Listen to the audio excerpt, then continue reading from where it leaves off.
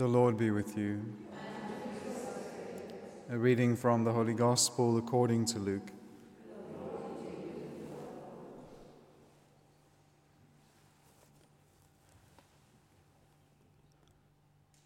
The Lord appointed 72 others and sent them out ahead of him in pairs to all the towns and places he himself was to visit.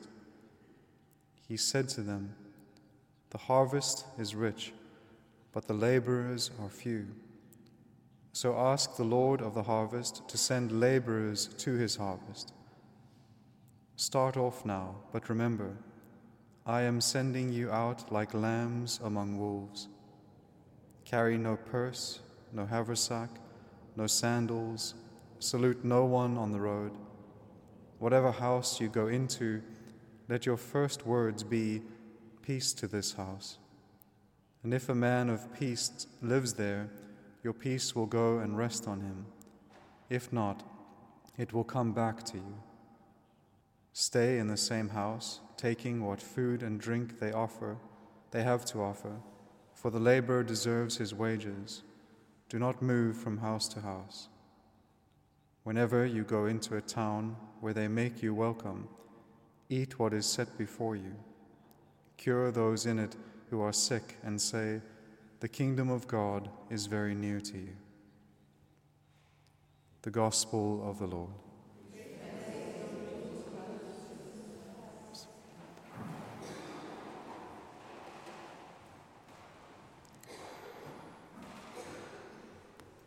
So as we celebrate in a particular way today the proclamation of the gospel and its reception in this land, we have a very beautiful gospel scene where it's the Lord now sending out his disciples as he is, as any good teacher, right? There's always a time in teaching and in instruction where it's theoretical, but any good teacher gives a moment where it becomes practical, where the students can actually go out and test it under the close watch of the teacher.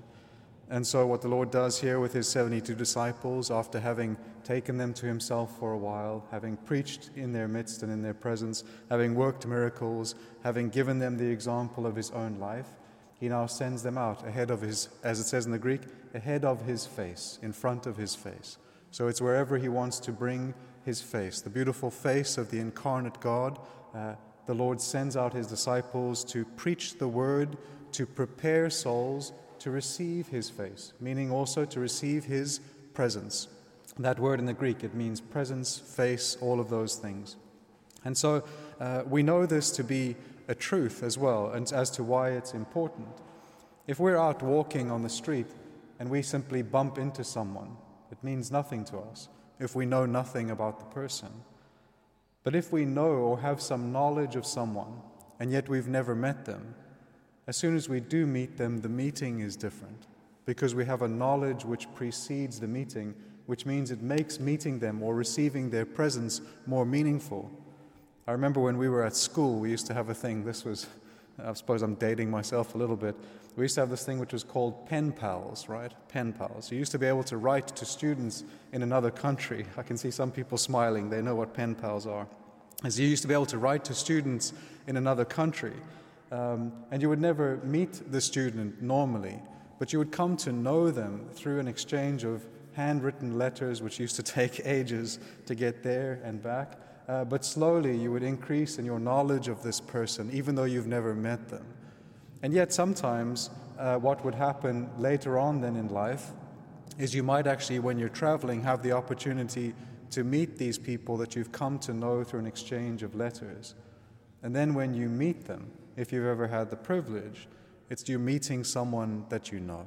And so even though you've never had the joy of their presence then becomes a particular joy, because it's preceded by this knowledge of a person that then at that first encounter of presence, all of a sudden it changes that encounter. You really enjoy their presence. You embrace someone whom you know. And so that principle is the same with regards to the gospel. The Lord sends out his disciples, if you will, in a certain sense, these kind of those exchanging his words with other souls, bringing them the great news and the good news of the gospel, so that the words about Christ, might prepare souls to rejoice when he makes himself present or when he shows his face, when his face is present to them. And there is always a particular joy in the face of the persons that we love, right? And so as the Lord brings his face to these places, it is so that they might rejoice in his presence. But in his mercy, he sends out his word through the mediation of his disciples into these places so that they might receive him with joy when he arrives. And so he says to them, the harvest is rich, but the laborers are few, meaning that there are few that are actually willing to do this work, bring the proclamation of the gospel in a way that is authentic. Sometimes the gospel can be preached, especially nowadays we see it, but if it is not matched by a conformity of life in terms of the one preaching it, it is undermined even at its beginning. And so what the Lord does is he sends them out first 2 by 2. And as we've said from the church fathers, that means the principle of charity. They have to show by the example of their love for one another the authenticity of the gospel message that they bring. So they go out in 2 by 2s, in these pairs, so that the first proclamation of love of the gospel is the love that exists between those who are bringing the gospel message. And then he says, start off now. Remember, I'm sending you out like lambs among wolves, showing that the confidence or the peace that anyone who brings the gospel has is always in the power of the one who sends. That is our sole source of peace. It is in the one who sends us. So he says, remember, I am sending you. I am sending you. The point of your departure is Christ himself. The point of all of our departure for the proclamation of the gospel is the Lord himself. I am sending you out. But then he also, like any good teacher, he tells them about the difficulties that they will encounter. I send you out like lambs among wolves. Now these are 2 animals that are completely opposed one to the other, but the one more so than the other. So the wolf is full of hatred, anger. It represents everything that the Lord is sending his disciples out into the midst of. But he doesn't send them out as wolves to meet the wolves. I think sometimes that can be what unfortunately happens with the proclamation of the gospel today and with apologetics. Sometimes we have wonderful Catholic apologists. They know everything about the faith, but they deliver it like wolves. They deliver it full of hatred, anger, all of the ways in which the Lord is not calling them to proclaim the gospel. We are to go out like lambs in the midst of wolves. We bring peace where there is hatred. We bring love where there is anger. We bring all of the good gifts of God where all of them are lacking. And so we remember that it is the Lamb of God who sends us. And so we go out as lambs. We go out, it is the same thing to say, we go out like Christ himself. And so the one who sends us is our model for our behavior, not the ones whom we encounter. And so then he says, carry nothing with you. So as we've said before, he strips them of everything earthly so that their confidence is in the gift that they bring, which is the word of God.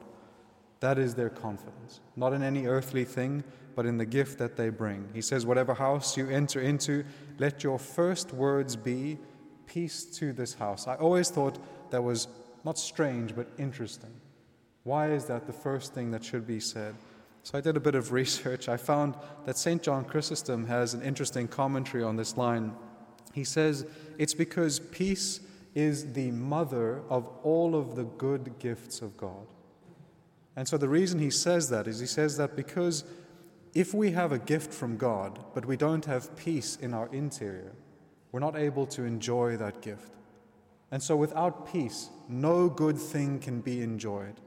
So that's why peace is the first thing communicated. So the Lord shows that one of the greatest fruits of the gospel when it is proclaimed into a soul is it brings peace. It brings that capacity to be able to enjoy any good thing. And so it is a great gift that comes through the proclamation of the word, peace to the soul. And he says, if a man of peace, or what it says in the Greek, if a son of peace, meaning literally someone who is born of peace, someone who has peace as their root, which means that they desire to live in God, the one who is peace himself. If a man of peace or a son of peace lives there, that peace will rest on him, almost like this overshadowing of the Holy Spirit. If not, it will come back. And so the Lord then gives all these instructions also for how they are to behave in the presence of the people to whom they bring the word, showing that their life is also the first proclamation of the gospel, the fact that they live all of these principles and that they trust in and have faith in the one who sends them, and we are all called to the same. Then those who receive the words of the kingdom, then the Lord says, cure those who are sick and say to them, the kingdom of God is very near to you. Or as it says in other translations, the kingdom of God is at hand. And that shows the mystery of our free will, which is that the Lord brings the kingdom of God close to us, but we have to stretch out our hand to receive it. So there is this mystery of our free will. He will not impose his kingdom upon us, but he offers it to us. And so it is for us, after we have received the words of the kingdom, to extend our hands to receive the kingdom, to take it to ourselves. And we do that when we take the King himself to ourselves. When we take the King himself to ourselves, then the kingdom is within us. When we take his grace to ourselves in the sacraments, his kingdom is within us. When we take his love and charity into ourselves, his kingdom is within us. When we receive the King in Holy Communion, then most truly the kingdom of God is within us. Amen.